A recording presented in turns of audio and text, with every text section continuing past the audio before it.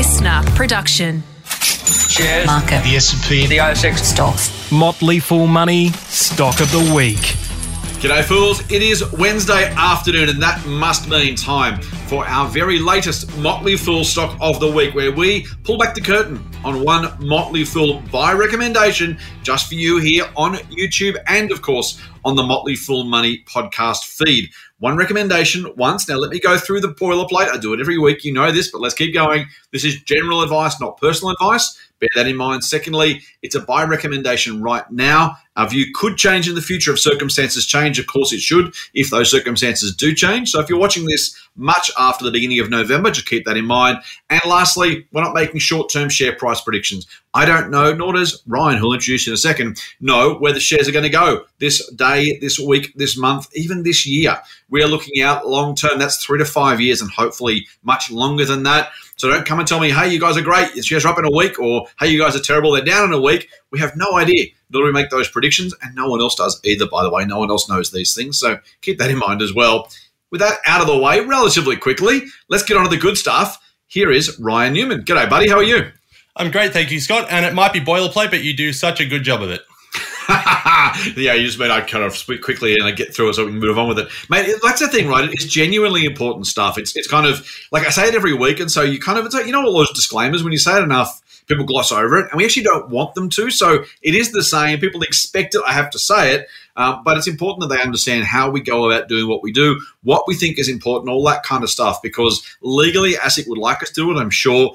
Actually, more importantly for us, ethically and morally, we want our viewers and listeners to know this is how we approach investing, because we think this is actually how investing is best approached in general. And I think that's really, really important too. I know you do as well, mate. The whole Motley Fool team does. So thank you, mate. It is worth getting out of the way. Now, mate, let's get to the stock of the week. Every week we bring our listeners and viewers a new company, or we might go over some old ones eventually, but thus far at least, every episode in this particular Stock of the Week series has been a new company.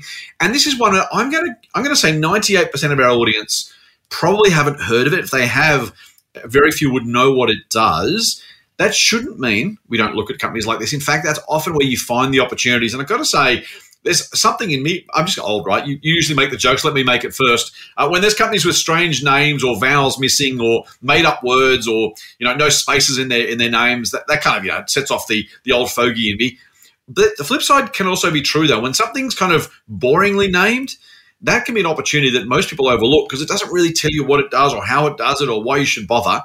This company is Pinnacle Investment Management. PNI is the ASX code. And mate, I know a little bit about this one, I have to say, but I'll start by just simply asking you, what does Pinnacle Investment Management do?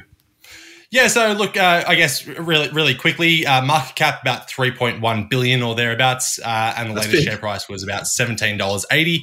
Mm-hmm. Look, there's really two major components to this business, and they're both very entwined with one another.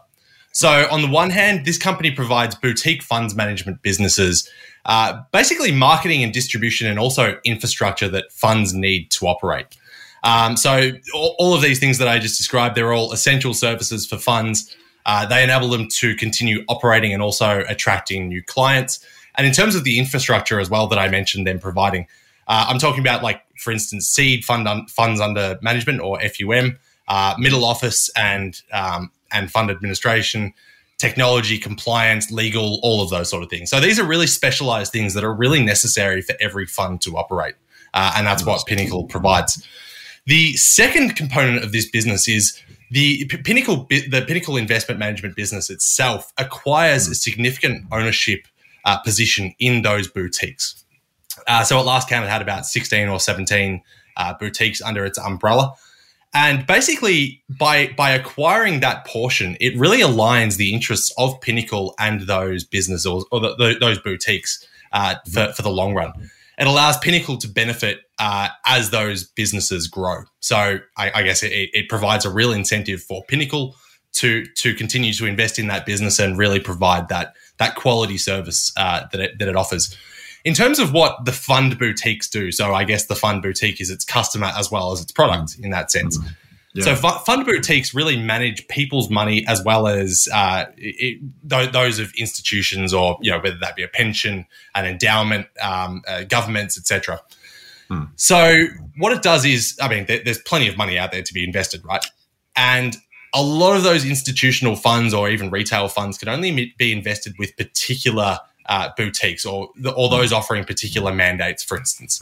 So Pinnacle Investment Management, I guess, it over time, it has really developed these relationships and these really strong relationships with ratings agencies and also customers, for that matter, to make this really highly desirable product that it offers, and therefore, I guess, make itself a real center point within this industry. I love the way you describe it, Ryan. It's not quite a franchise model, but it's not that far away either in a whole lot of ways.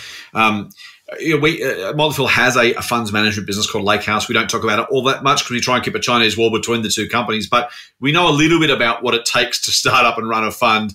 And if you're an investor, if you want to start up Ryan Newman Asset Management, for example, you think, well, how hard can it be? Well, I'll get some people's money, I'll manage it properly, I'll hopefully beat the market, give them some returns, and I'm sweet.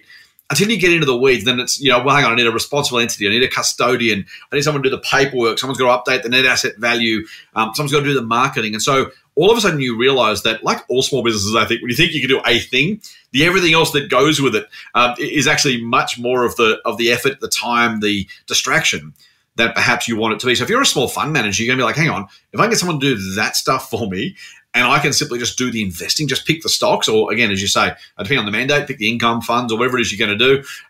That's a pretty attractive deal. We don't have to, but you can sell some of your funds. So maybe you give away some of that upside. You get a nice chunk of change probably for it, by the way. So it's probably not terrible. And you pay Pinnacle for the privilege. But I got to say, mate, if I'm a fund manager, I'm like, you know what? You guys can take that. Yeah, I don't care what it costs, but I'll pay the going rate because, hey, it's worth it. So that makes sense from a fund manager's perspective. On Pinnacle's end as well, scale is king, right? And there's so much. We've talked about this a little bit. Maybe you and I need to do a separate video on this. I keep saying that to you every time we chat. But there is that element of kind of building scale and those intermediary kind of companies that normally you'd say, well, okay, the market's supposed to get rid of all that kind of middleman stuff. But in this case, in lots of cases, the middlemen are actually super, super useful. Maybe middle people, we should call them these days, are super useful because they can aggregate that sort of stuff, take away the hassle, frankly, make it cheaper for most people because having to hire people to do all that for you versus paying Pinnacle a small clip of the ticket is very much worthwhile. So I really like the Pinnacle operation, the business model, because it really does sit in a very nice spot. Just give me a quick couple of thoughts too, mate, on asset management as a general idea, as an industry. So obviously, as you mentioned, lots of money looking for a home. Asset management tends to be a pretty attractive business model because of the way the economics work. Maybe just go through that really quickly, and then we'll get on to the investment case itself. Yeah, so asset management, I mean, look, you described a minute ago all of those different components that go into running a fund, and I guess for some funds that can be a real pain, and that's why Pinnacle Investment Management is so attractive to them. At the same time, though, if people like you and me or our super funds, for instance, or the government, if they're all investing money behind funds, you want to make sure that they're investing it properly and that the people they're investing it with are properly backed, they're properly regulated. So that is why those restrictions are in place, right? Right. So assets under management, it is a huge industry. And I mean, you and I guess most of the people listening to this video are really into equities, but the world of finance is so much broader than that. You've got fixed income, which is essentially bonds.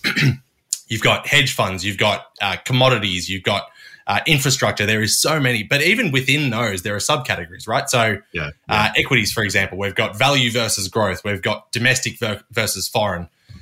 There are just so many different iterations. Small, mid, and large cap. Exactly. Yeah. You name it. And that is why there is, I guess, such diversity in the asset under management class. And that's where Pinnacle Investment Management can really come in. And I'm going to tell you why I like this business now as well. Pinnacle is really investing. I'll start again. Pinnacle's reputation and standing in the industry is management's priority. And over time, it has really developed that and I guess created that highly sought after product and services that it offers. So the funds essentially outsource the marketing and distribution to Pinnacle, whilst also selling some of that potential in the form of equity to Pinnacle so that it can benefit from the upside too. Pinnacle doesn't have too many funds or boutiques under its umbrella though, and to us that's actually a really good thing. because Pinnacle prioritizes that reputation above all else, it's really selective with who it chooses to bring in. And that's why it's only got 16 or 17 funds in its name at the minute. And those are the ones that either it deems to be the best in the field or have the greatest potential, ones that it deems to be really high quality. And it also only typically provides the distribution and marketing to those businesses, to those boutiques that it is actually economically aligned with. And I think its financials really highlight just how well it does its job. So funds under management of its affiliates, so not Pinnacle Investment Management itself, but the affiliates that it has under its umbrella, had $89.4 billion of funds under management as of the 30th of June. Yeah. It is a lot of dough. And that was up a compounded annual growth rate of 35% over the past 5 years. So 35% each year on average. And again, that's testament to Pinnacle's marketing and distribution. Now, as I said, Pinnacle itself owns a percentage of each of those funds or boutiques.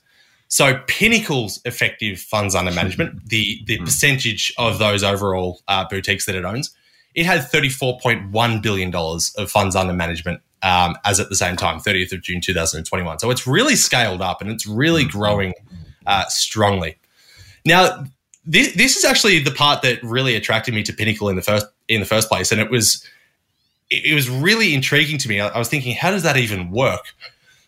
Someone on the team, one of the members on the team, introduced this business idea to me, and the part that caught me was they said, now revenue was up this much and net profit margin was over 200%.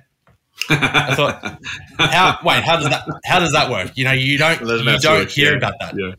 Yeah. But the way it works is, so Pinnacle itself records revenue, which is the income from the services that it provides the boutiques. Right. But then further down below the operating line, it also records net profit or loss of associates and joint ventures.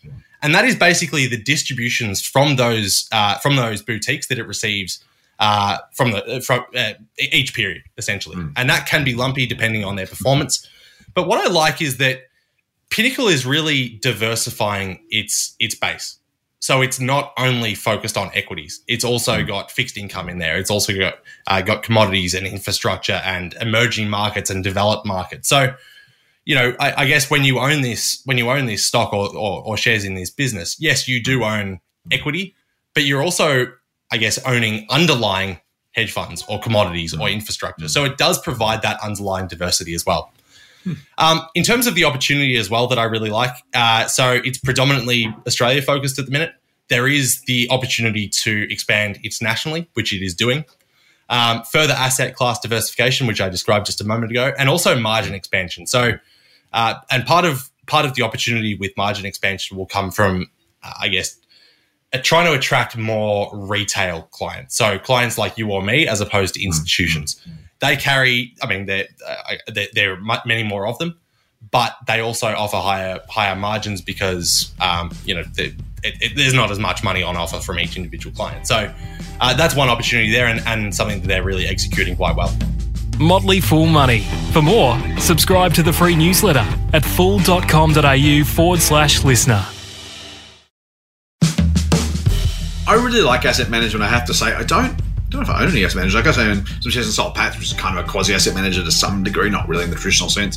But what I really like about the idea is, firstly, the industry is going to keep growing because there's more money going in than is coming out. That's going to be the case for a while. In Australia specifically because of superannuation, is generally because of net savings. So you've got fund inflows for the industry. Now, individual companies don't necessarily all benefit, but as an industry, you've got a really nice tailwind from that perspective. Secondly, we know share prices tend to go up over time. That's been a long-held reality. Now, again, speaking of ASIC, as we were at the beginning of the program, past performance is no guarantee, but generally speaking, we expect more money to come in, plus the asset values to be higher.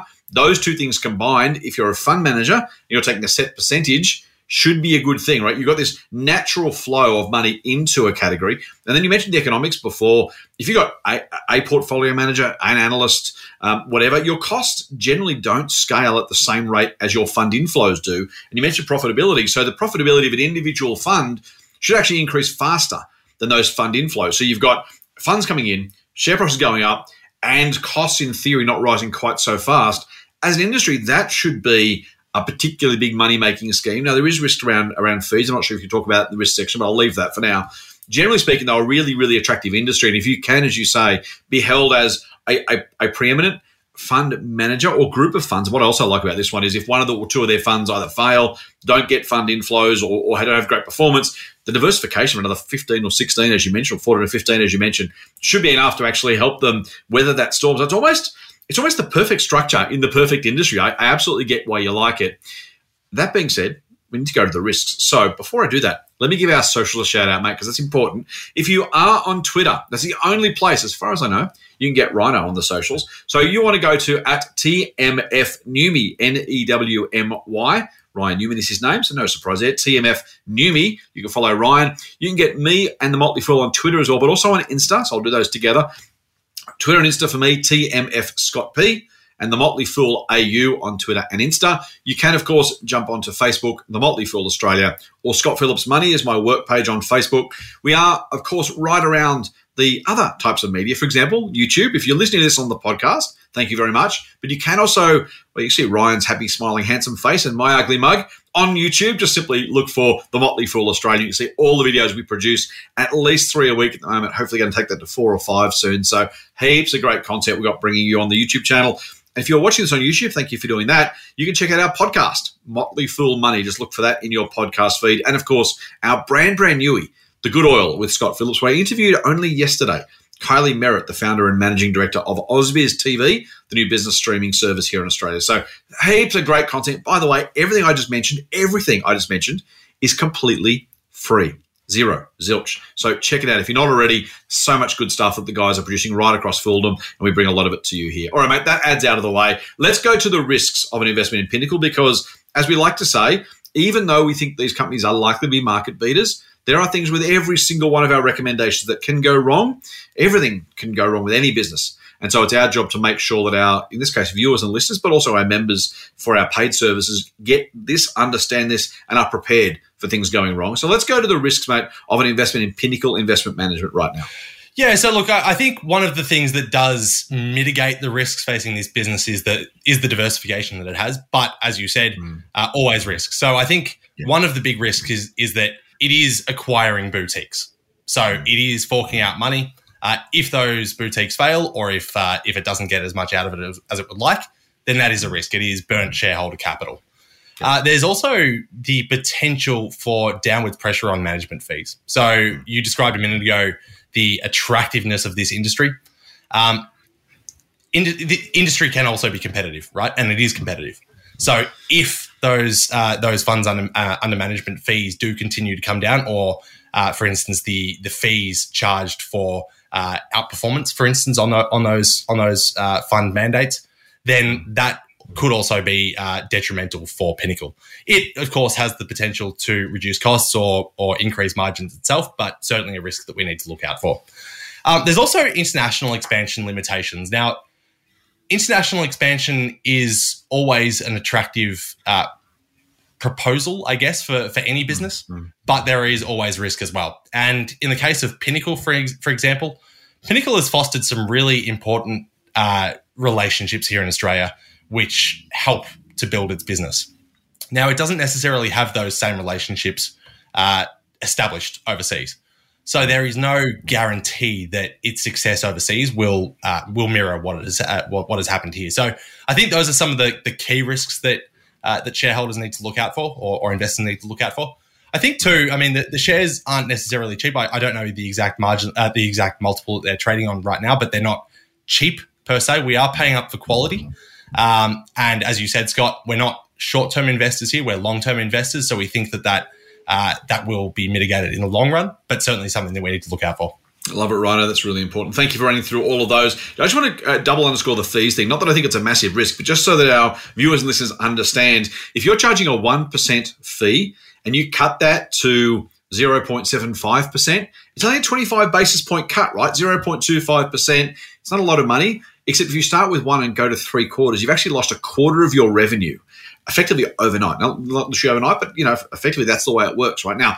Again, I'm not saying that's what they're going to charge or what they're going to get cut to, but by way of explanation, a very, very tiny, a fraction of a percentage point can actually impact their revenues in tens of percentage points in terms of the impact on the dollars they take in per dollar of funds managed. So that is why, and I just want to highlight that, mate, because while we mentioned as a risk, I don't want people to kind of gloss over it, think the numbers are so small it can't possibly matter. We are dealing with small percentages, but a meaningful change in a small percentage can actually have a big impact on the numbers. I don't think, like you do, I don't think it's going to be an existential risk for the business or even necessarily an investment risk, but something we need to be aware of. I just want to kind of make that point because it's easy to gloss over if you're not used to thinking through the impact of a small percentage point change on a very, very big amount of money. Mate, so you've given us a great run through of the business. We've talked about the investment case and the risks. I really like this company. I've got to say, it's a couple of fund managers I quite like. I like Pinnacle. I also like Magellan Asset Management. We should probably do that another day. But for all of the things we've just talked about, and particularly I love the kind of, it's not a franchise model. They'd probably hate me saying that, I've got to say. But that kind of idea of the way they've built that business model is a really, really clever idea. So with all that said, mate, here's your chance to jump in the elevator, as I like to say every week. Go from the first to the 31st floor with me for about 60 seconds or so. Give us the elevator pitch on why our viewers and listeners should consider shares in Pinnacle Investment Management. Yeah, so look, this is a really quality business run by quality management team as well, who we've spoken to and come away really impressed by. And I think one of the most attractive things about this business is that it offers highly sought after services. So company funds, boutiques actually approach it for their services, basically saying, buy some of our business, take this responsibility on for us. That's how highly sought after they are. It offers a diversified income stream and also adds asset class diversification to any investor. So a really good purchase in my mind for a very long-term purchase, a very long-term position in a portfolio. Beautiful, mate. There you go, fools. A very thoughtful, very thorough investment case from a very smart bloke, one of the very best in the business. We have plenty at the Motley Fool. I'm super stoked to get to work with these guys every day of every week. Ryan Newman is certainly amongst that group, and we bring it to you for free, as I said. So hopefully you've enjoyed a deep dive into Pinnacle Asset Management. Yeah, investment manager, I should say. Get that right. If you are going to consider it again, remember the disclaimers at the top. But we think it's a business that we have as a buy recommendation inside the Motley Fool services coming to you for free today. Until next time, until Ryan's back with us, it won't be too long. On behalf of me and Ryan and the whole Motley Fool team, Fool on. The Motley Fool and people appearing in this program may have positions in the companies mentioned. General advice only. Please speak to your financial professional to understand how it may pertain to your situation. Subscribe to the free newsletter at fool.com.au/listener. The Motley Fool operates under Financial Services Licence 400691. Listener.